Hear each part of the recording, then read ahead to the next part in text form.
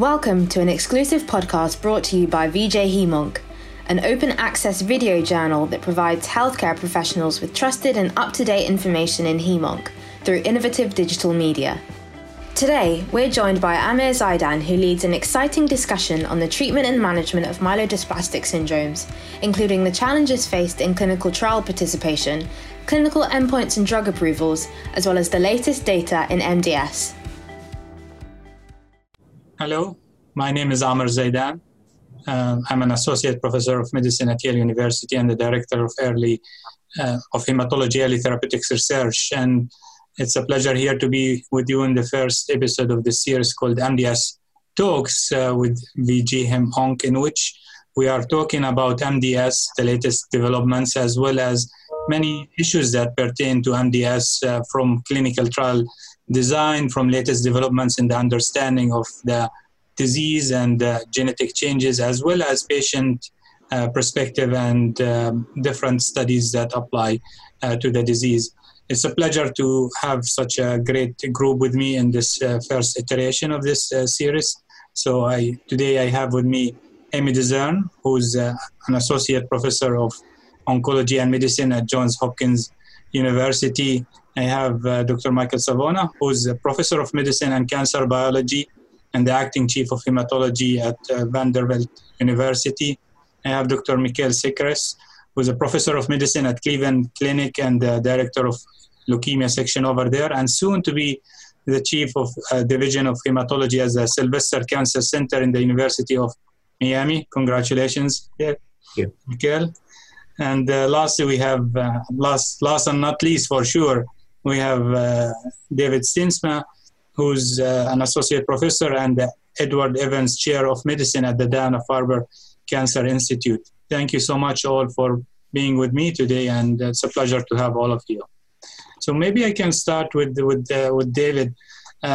David, in MDS, I think historically we had a lot of issues with clinical trial participation, and this has, I think, somewhat impeded the development and introduction of new therapies. You and several, I think, investigators have looked at issues related to clinical trial participation within the MDS, specifically within the MDS world. So I was hoping you can kick this for us by talking about some of those main points that you have concluded from your work. Yes, I think that's a good place to start, Amir, because we're not going to get any better at treatments for MDS unless we do clinical studies and patients enroll on them. And, you know, it is hard to do MDS clinical studies. Many of the patients are older. Some of them have had other cancers and may have complications from treatment of those, or may even have active disease. Older patients often don't travel very well or have comorbid conditions that make them ineligible for trials. And just in general, there aren't enough studies out there for patients with MDS, particularly in smaller centers and in the community where most patients are seen.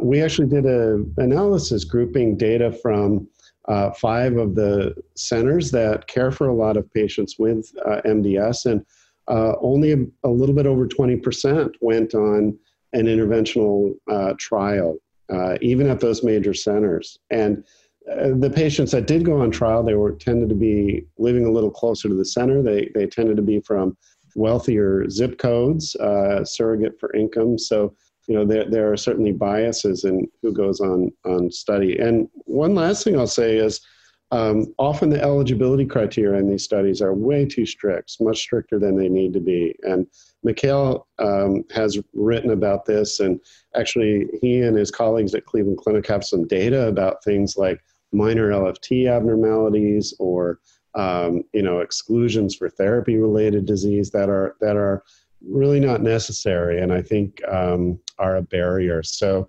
it is an important problem that we need to address as a community. So maybe taking it from this point, like Mikhail, maybe can we expand more on what do you think are some of the ways to try to modify these trials in a way that would allow more participation? I think it's quite one of the first things that I was surprised when I saw that report in Cancer was even in big centers which are deeply invested in clinical research, that the participation rate remains low. Yeah, I think there are a couple of issues with it, Amar, and as David so eloquently already said. The first is that the eligibility criteria are overly stringent to enroll particularly typical patients we see with myelodysplastic syndromes. These folks are older. The median age at diagnosis is 70 or 71 years. In states like Ohio, they have a lot of comorbidities. So it's the rare patient I see who doesn't have heart disease or some degree of obesity or diabetes. And we're constructing trials with an endpoint of getting a drug approved, which is an endpoint that's defined by the sponsors of those trials. But that's not the endpoint we care about. The endpoint we care about is getting our patients better. And I think we've been complacent in allowing trials to be designed for a perfect population through a regulatory lens, as opposed to the population we have to sit 3 feet away from every day and talk about whether or not a treatment is going to work for them. So some of the areas in which the eligibility criteria are too rigorous, we actually did a study looking at 100 randomized trials in hematologic malignancies published over a 5-year period, and found that the eligibility criteria had little to nothing to do with known adverse events from drugs from earlier phase trials, nor realized events on those trials, with the exception of exclusion criteria for neurologic toxicities. So these included liver, kidney, and cardiac abnormalities. We then took this to the next step, where we looked at studies that were conducted through the NCI Southwest Oncology Group over a 10-year period in leukemia. There were a total of about 2,500 patients who were enrolled onto those trials.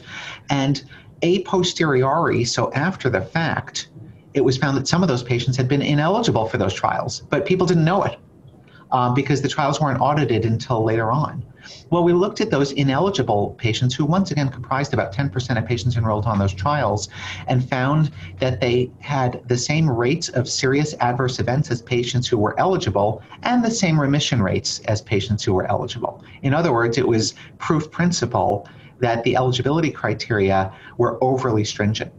Now, a lot of those patients would have been found to be ineligible really for timing issues. So, for example, maybe a study required they have a bone marrow biopsy within 2 weeks of enrollment, and they had a bone marrow biopsy 3 weeks from enrollment, therefore should have been ineligible. And these are nonsense criteria that we can modify to be overly inclusive of patients in those trials, so that the trials better reflect the patients we're going to have to face one day and think about offering a drug once it's approved. Yeah, those are great points.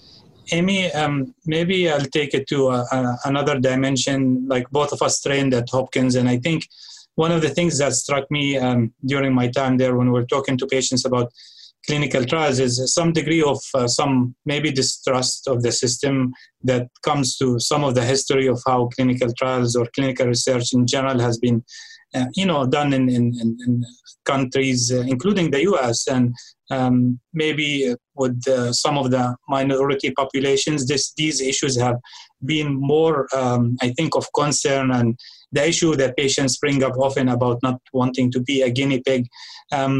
So what do you typically do, like, when you have those kind of difficulties in talking to the patient to kind of make the trial appear more reasonable to them, and that's something that they should really consider?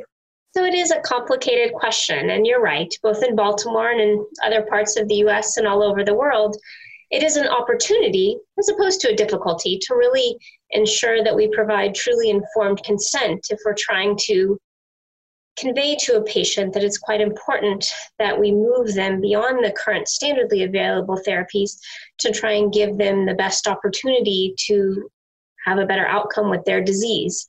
And I find that it is something I welcome the opportunity to do. It takes a lot of time. And the term guinea pig does come up in my clinic visits more than I would have ever anticipated when I was in medical school. And I really think that the onus is on the provider as a clinical investigator, or even the principal investigator of the trial, or just a co-investigator, to really make sure that we understand the mechanism of drug, why it makes sense in this individual human being, and then what the alternatives are for that particular patient's therapy. Because there really are some patients where I'm not comfortable as their doctor to offer them a randomized trial where they could receive placebo, because I think that there might be something else better out there. And so there's some patients where we have to just really weigh the risks and benefits of standard therapies and how likely they are to work. And then for the investigational product, how toxic it might be, and if that fits with the patient's goals for the treatment of their particular disease. Yeah, and those are great points. And maybe, Michael, I think another dimension for the clinical trial participation is, especially in states where they are not as densely populated, where many of the patients live far from the big center, and they have to drive 1 or 2 hours basically to come to you to do a clinical trial. What are some of the, I think, some of the challenges that you foresee, and how do you try to work with patients to try to make some trial options available for them that they can participate even if they live far from you? Well, Amar, I mean, I'm an optimist. So, the flip side, the silver lining of there being such a lack of good therapies for MDS is that there's a lot of opportunity. There's a lot of opportunity in clinical trials to test new mechanisms of action, which we're doing and have made progress in the last several years, but also finding ways to deliver the things that we know work to patients in a more efficient and more effective manner. Here in the South and in Tennessee, we have patients who dive not just an hour, but 3, 4, up to 6, 8 hours to come into a major medical center. And sometimes their closest oncology office is as much as an hour and a half to 2 hours away. In those cases, coming to sit in an infusion chair and receiving IV chemotherapy for consecutive days on end, for example, is not appealing.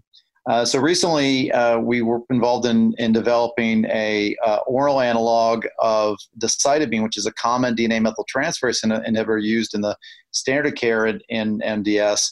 And there's an oral analog given with a drug called cedazuridine. And cedazuridine blocks cytidine deaminase, which is a key enzyme in the gut and the liver that breaks down decitabine. So oral decitabine alone, by the time it gets to the bloodstream, is not a bioequivalent drug. But given with cedazuridine, the bioequivalence could be matched. And through a series of pharmacokinetic-driven experiments, we're able to show that basically cedazuridine and decitabine in a fixed dose combination of 35 milligrams of decitabine, 100 milligrams of cedazuridine, it's really the same as IV decitabine. So now patients can be given see the doctor on day 1, and instead of coming back days 1 through 5 every day for parenteral administration of decitabine, they can get their pills and go home.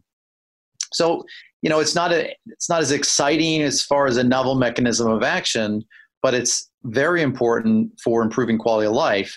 This is not a disease that we're able to cure the vast majority of patients with allogeneic stem cell transplant. So improving quality of life and adding good years, not just years, for patients is really the motivation behind a lot of these types of developments. Yeah, and that actually brings me to the next topic I wanted to discuss, since you brought up the oral decitabine and this, phase 3, the certain trial. And I think the novel way of doing the endpoint, I think Mikhail touched a little bit on the subject of the endpoints of the trial. And this phase 3 trial looked at the pharmacokinetic equivalence between the oral and the IV versions of decitabine. So I think we historically had this disconnection in MDS between the short-term endpoints such as hematologic improvements or complete response and the long-term outcomes, because they don't always correlate. We don't have that same degree of correlation between progression-free survival and overall survival that's seen in some solid tumors. And I wonder, from both a patient perspective as well as a regulatory perspective, maybe I can go back to Mikhail and David, especially since both of them sat on the ODAC, helping the FDA to decide on some of those drugs. And, things are changing these days in terms of how drugs are being more approved somewhat faster. But when you look at the current endpoints, many of the trials for MDS are being are using CR as an endpoint. So what's our perspective on this? Maybe I can start with David and then go to Mikhail. At the end of the day, what matters most to patients is living longer and living better. So, better quality of life, patient-reported outcomes, minimal burden, such as transfusions, but then living longer. And insofar as their blood counts correlate with those things, or decrease in blasts correlate with those things, then those are beneficial endpoints. I think, things like hematologic improvement, while they can be important, for instance, if they, decrease the patient's transfusion needs or help them have more energy, or bleed less, can be meaningful, but minor improvements in counts really probably aren't that helpful for patients. What is a CR worth? Well, I think if it's a true CR, decreased blasts and increased counts, then that does seem to correlate with longer survival. One always has to be careful about assessing survival based on response, because it can be confounded unless you do a proper landmark analysis. People still do these things, and we've known about this since Anderson's paper in the JCO in 1983, that that was a problematic way of doing things. Marrow CR, I think we're not as sure that that's a meaningful endpoint. If the blasts go down but there's no count recovery, is that really helpful for the patient? And for instance, rigosertib is a drug that quite commonly decreases the blasts. But now we have 2 negative studies with rigosertib against conventional care, and so that doesn't seem to translate into improved survival. So I think we are seeing more use of these surrogate endpoints, and they're not super well validated. I will say this is happening across disease types, so it's not specific to MDS that we're seeing things approved on PFS endpoints or other surrogate markers. When we were on ODAC together, I was like the good cop, and Mikhail was like the bad cop, who would, do the real interrogation, and I'd try to give the guys a way out, and but Mikhail would go for the jugular. So I'm curious to see what he would say. Well, I want to point out that with Anderson's article in 1983, David actually read that at age 12 when it first came out, while I was wasting my time being terrified of talking to girls. So, I still struggle with where we're going with regulatory endpoints and how we're designing trials in myelodysplastic syndrome, and I don't think I have the right answer. I joke with people, I wish I had a home chemistry kit, because the rate at which FDA is approving drugs based on interim markers of clinical benefit, or markers that may not even be interim markers of clinical benefit, I could get something approved pretty quickly. The drugs that we've had approved for MDS this year are okay. I think as Michael alluded to, and he was instrumental in getting one of those drugs approved, they're not exciting nor game changers. There's something else to do. And we're still waiting for that game changer. And one of the challenges with doing it is that I think we're lackadaisical about enrolling patients onto clinical trials. And I think the way we've structured clinical trials to exclude a lot of the patients who are our target population has really hurt us over time. And there are 2 lines of argument with this, Amar. One is that we should wait until we have a great study with a clinically meaningful endpoint like survival or some improvement in patient-reported outcomes, which is incredibly hard to show in clinical trials, and we shouldn't budge until we get that trial. Another approach, one that Ken Anderson has actually promoted in myeloma, is you keep approving these drugs that aren't that excited with little tiny incremental benefits, and one day you'll be like multiple myeloma, where patients are all of a sudden living for years because of those incremental benefits. As David alluded to, I'm in the first camp where I think we should wait for studies with meaningful endpoints, because until then, we're hawking false hope to our patients instead of true hope and true progress in their disease. But I readily admit that there are other ways of thinking about drug approval. So Michael and Amy, I'll go you with this question. So, David and Mikhail actually wrote one of my favorite editorials that I quote often. They call it the Boulevard of Broken Dreams, about drug development for AML and how many drugs, were basically being disapproved. I suspect, and I think they would probably agree with me, that if the cytibine trial that was not approved back in 2012, if this was brought in front of the FDA now, that might be a different consideration. And I wonder, are we going into a direction where we are really having some major breakthrough in our drugs for MDS, or is it that the approval considerations have changed? So in terms of what Mikhail was talking about, approving a number of drugs that have small incremental benefits, but overall can change a natural history of disease, versus trying to go after drugs that are major kind of game changers in how we manage those patients. What's your thoughts on this? Maybe start with Michael and go to Amy. Oh, I was going to say ladies first, but I'll jump at the bit since you asked me. I think, Mikhail is right. There's a sacrifice to be made if the approach of approving a lot of therapies to actually get them out there. There are a lot of patients who are not going to benefit by those things. But, in the end, 80% of childhood acute lymphoblastic leukemia is cured with chemotherapy because of that trial and error stepwise approach that was used. Now, the other issue, just to play devil's advocate, is that MDS is myelodysplastic syndromes. It is many, many, many diseases, as is AML. It's a very heterogeneous disease. And, we have plenty examples of quote unquote loser trials that did very well for some patients, but those patients were not like everyone else in the trial. So, one would argue that the paradox that we have to deal with is that the diseases we're studying are more and more and more different in subgroups within them, yet we have to have numbers great enough to actually have a statistical meaningful endpoint. So you end up having some kind of homogenization there. I think that there is something to be said for the approach that has been followed in myeloma.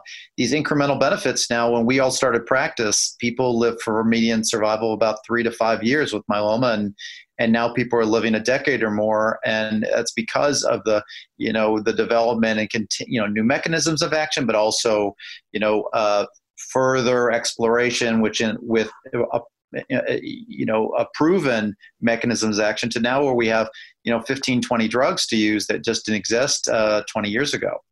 So I think that in MDS, none of the drugs that were approved this year are game changers on a population scale, but are meaningful to some patients. And finding ways to identify which patients will respond to therapies quicker is important. And that's actually the model in my laboratory, finding the best therapies for the right patients as quickly as possible, because really what we're doing in science is all about moving this quickly to patients and providing value to the folks we take care of in the clinic.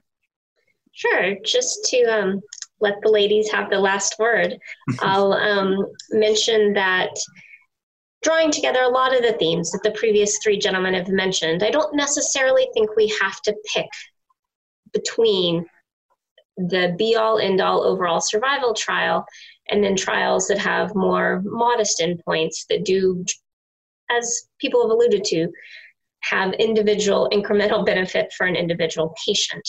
I actually think the heterogeneity in the disease overall that Dr. Savona alluded to is probably one of the most critical things to understand. We still are fairly nascent in our understanding of the biology of all of these syndromes overall. We've made tremendous headway over the past 10 to 15 years, but I think we still have some room to go. And I don't think when I plan my personal MDS portfolio here at Hopkins, I like to have a blend of both of those types of trials where we can. Quite often, the overall survival trials are the ones I look for the higher risk, higher reward. But for the more indolent, lower risk disease, I think that incremental benefit for a chronic condition for these patients who are more advanced in age really also has benefit. And so I try and keep it balanced in that way and think about regulatory approvals that fit the whole umbrella of the myelodysplastic syndromes. Yeah, and I think when we think about all these new drugs, and I'll probably not, for the sake of time today, I might not go into a lot of details of the new agents, but I think from a mechanistic point of view, historically with MDS, many of the kind of drugs that we have approved, we generally did not fully understand the mechanism. We probably still continue not to fully understand the mechanism, whether it's hypomethylating agents, whether lenalidomide took several years to kind of fully understand, and each 2-3 years we get a new potential mechanism of action. And I wonder, now that we have so many different agents, how do we go about trying to get all of these different drugs that are being currently tested? We have a large number of phase 2 and phase 3 trials that are going forward, and each sponsor is doing their own large phase 3 trial, and there are not many patients to kind of go into all trials. And I think Mike mentioned that there are a lot of probably differences between the patients. I mean, not every higher risk MDS patient is the same as other patients. So how do we go about trying to do a more rational approach of designing and integrating these trials? Maybe I can start with David, like citing the experience of the spliceosome inhibitor. I think there was a lot of excitement in terms of like this pathway, and again, we thought that we understood how this works, and many of us were somewhat, I'm sure you were one of them, David, like were disappointed with the clinical results, with the at least initial clinical results with this agent. What do you think the connection between the biology and the selection of the drugs and the design of the trials should be to have the best outcomes for patients?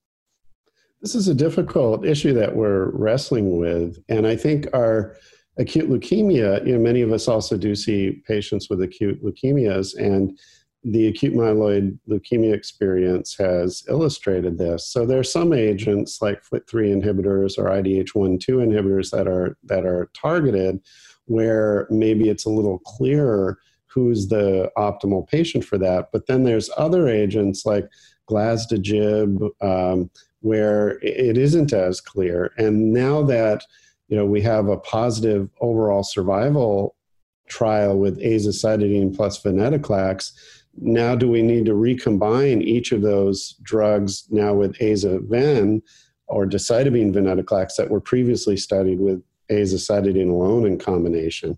Aza-ven is not yet the standard of care in MDS, but it certainly could be, and is going to make that more complicated. But many of the drugs that are moving forward in MDS, we don't have a specific patient subgroup that is going to be a responder. So, pevonedistat, the TIM3 inhibitor, CD47 inhibitors like magrolimab. There's a few exceptions like the APR-246 drug, which is TP53 directed, but other agents also are active in TP53 mutant patients. So, these are, I think, some of the challenges that we are wrestling with as a field. And you're right, Mary, it's often there's a great story behind why a drug should work, and then it turns out not to be as efficacious as we thought. And H3B8800 is a good example. Omar Abdelwahab had very encouraging preclinical data. The study we did didn't show any CRs. There were some patients who became transfusion free. Why is that? Were we studying the wrong? Is it the molecule? Is it the dosing schedule? And there's going to be some follow-up on that with some new dose and schedule. But so this has happened again and again in our field. We still don't know exactly how hypomethylating agents work, and why there are these patients who are super responders. I have 4 or 5 patients in my practice that are out more than 5 years and still in CR on these drugs. But what's special about them compared to all the others who didn't respond or responded for a year and then lost response? we don't have good markers at the moment to help us know who those are going to be. We think we know how lenalidomide works. Ben Ebert's work really sorted that out nicely in the del(5q) subset, but we don't know how it works in the non-del(5q) patients when it does. So I think it's messy. It's messy. Yeah, and just to follow up on the same point, Mikhail, you led one of the larger trials, basically a randomized trial of AZA versus AZA with vorinostat versus AZA with lenalidomide. I think it was the SWAG, I believe 1107 trial, basically. And I think one of the concerns, in addition to the points that David mentioned about the disconnection sometimes between the biology and the efficacy, is how good are the physicians about managing patients. And I think one of the issues that came up during the analysis and the discussion of these trials, whether sometimes are drugs being discontinued so quickly, are we not very good at managing side effects, and how do we do the trials in a way that does not lead to a potentially negative signal when a drug has potential activity? Like, what did you learn in the context of conduction of this trial, and how this experience can be kind of moved to help with all these trials that are currently happening? It's a great question, Amar.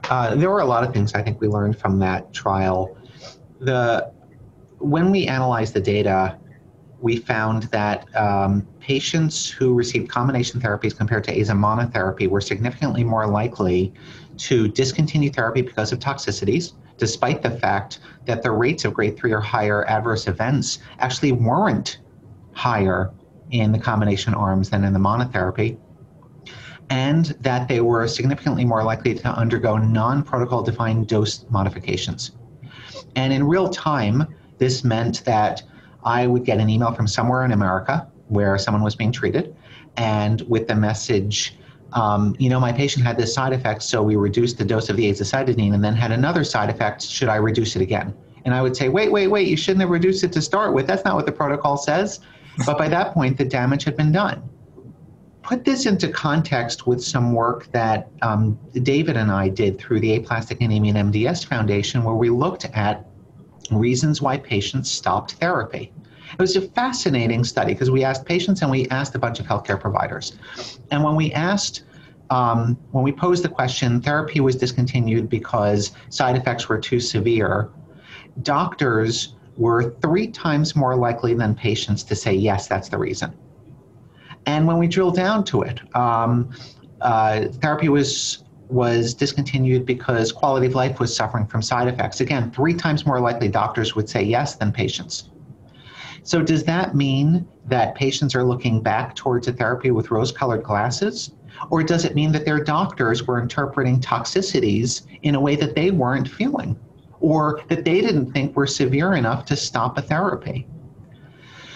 So put all of this together in a basket now. We have the North American Intergroup S1117 study, where combination therapies were discontinued prematurely or dose reduced, not by protocol guidelines. And we have a study that says that we as physicians are more likely to blame stopping therapy on toxicities than our patients are. And what that tells me is that we have an opportunity for education with docs, and probably have to build into any clinical trial the requirement that before any dose reduction or discontinuation occurs, that a doctor has to check with a medical monitor. And when we did this for the AZA and pevonedistat study, guess what? They actually stayed on therapies longer. And as a result, there's actually a signal in the higher risk MDS patients that the combination seems to work better than AZA monotherapy. Thank you. Amy, we have now several oral agents. We have the IDH inhibitors. We have potentially venetoclax. We have those oral hypomethylating agents. Both of them got approved in the same year after many years of work, one for AML and one for MDS. Do you view that we are going, probably applies for both AML and MDS, are you foreseeing a world where we are treating patients with high-risk MDS and older patients with AML with just oral therapies, where the patients are just taking pills and coming to the office every few weeks? Is that something that going to be a reality in the next, 10 years? So I certainly don't have a crystal ball, but I think oral therapies for chronic diseases has long been a holy grail, specifically in MDS. I think AML is a little bit different because of the inherent toxicities and the higher white counts and potential for lysis. But the reality of any therapy we choose for almost any condition is we're trying to extend people's lives with quality. And I think we all know coming to the hospital, even seeing any of us, pleasant as it might be, is still a decreased healthcare quality of life. And I worry a little bit about the pace at which these oral agents are being approved. They're readily accessible for pretty much everyone. And just because something is a pill does not mean it is not toxic. Some of these have very significant potential side effects that if you've seen them, you can manage proactively and hopefully mitigate some of that toxicity. But I think there's a sincere learning curve. And maybe it is the decade that you suggest that we need to make it a reality. But certainly for all these conditions, we hope these patients can, outside the time of COVID, go on cruises or something that brings them pleasure, and taking their oral chemotherapy pills is a goal for that, as long as we can do it in a truly safe fashion with adequate monitoring. What do you think, Michael, about all of this? Do you foresee that you worked with several of those oral agents as well, and I know you had some nice preclinical data as well. So do you think that the direction of MDS care in the future is going to be total oral therapy combinations? So, it's hard to argue with Dr. DeZern. She's usually right, and she's right again here. I mean, obviously, this comes with risk. I think, there's a precedent, though. I mean, oncologists have given capecitabine to patients who get 5-FU for many years, and you take the pill home with you, and it's chemo. It's dangerous to take outside of the direction of your physician, and even then, there's sometimes complications that occur that wouldn't occur if you were being watched more closely in the hospital. But these are kind of trade-offs we make, and this is the responsibility of doing these things and knowing your patients, which patients are good ones to treat in this fashion, and how to go about doing this. So I'm less concerned about that risk. I'm more concerned about the improper application of oral DNMTIs based on the approvals this year. CC46 or Onureg or oral azacitidine is a drug that's active. It's clearly shown a survival benefit in a study that randomized patients to placebo or oral azacitidine with an average of only one cycle of consolidation after getting induced with cytotoxic chemotherapy. So, the bar is pretty low. There's clearly a survival benefit, but that study was started before all the approvals we had in 2018, which basically changed some of the potential maintenance options you may have, first of all. But more importantly, oral azacitidine, because it has to be given over 14 to 21 days, and not over 7 days like parenteral azacitidine, because if you try to reach bioequivalence over 7 days, it just doesn't work because of cytidine deaminase. So, because it's given over 40 to 21 days, the methylome is totally changed. An active drug, but not equivalent to parental azacitidine. If the approach with cedazuridine and azacitidine, which is an ongoing trial right now, if that leads to bioequivalence as cedazuridine and decitabine did just recently and lead to that approval, that's a different story. But CC46 or oral azacitidine alone is a different drug and should be used in that context. I guess I'd like to just say one more thing about some comments about the other drugs that are in the pipeline. I think David was absolutely right. We have some very interesting compounds that we're not really sure how to use them. And some of those drugs will be approved. But, often it is said about tyrosine kinase inhibitors that there's more papers published as a result of the discoveries made 20 years ago with TKIs in our patients who have CML. And I'm not sure if that's true exactly, but that led to a scientific kind of blossoming where in molecular medicine, we know how to do things we just didn't know how to do, all because of those early discoveries that were made in the patients that were actually treated on the first generation of tyrosine kinase inhibitors. I think in the same way, molecular medicine is blowing open how we take care of myeloid disease. Yes, there's targeted agents for sure, But we're also learning about what happens inside a cell when we treat patients. If they get venetoclax, we're actually learning what happens inside the mitochondria to make them less or more likely to respond to venetoclax or continue to respond to venetoclax. Those are the types of things I think that are really going to push the field forward and help us understand how to intercalate these new drugs into the paradigm. We don't have the luxury of designing an org chart for MDS is just one line anymore. It's very, very, it's complicated. We're getting to look like the breast cancer diagnostic trees. I think that's well said. So I think this is such a great discussion. I think we're running out of time. So I just want to finish by, if any of you have any last words basically about how the clinical trial space really in MDS should be moving over the next few years. Maybe we can start with David. I think my colleagues have really summarized things well. And, this is still a very challenging group of diseases. And we've talked about some of the logistics and challenges, but it is also very exciting. There are all sorts of new drugs going on, being developed. I think, we're just learning too about the large number of people who have clonal hematopoiesis and about potentially being able to find that before things become more molecularly complex. We don't know what to do with ARCH, CHIP, whatever one wants to call it yet, how to reduce those clones, but maybe that's an early intervention strategy that may help in the future. Thank you. Mikhail? There are some analogies to the COVID pandemic and where we are right now I don't know when people would be watching this, but we don't have a vaccine yet. So our best strategy against COVID is prevention. And you wonder if our best strategy against MDS, given the fairly active compounds that we have, none of which is curative, to target CHIP or ARCH or some pre-MDS condition and prevent it from ever going into MDS, thereby extending our patients' lives.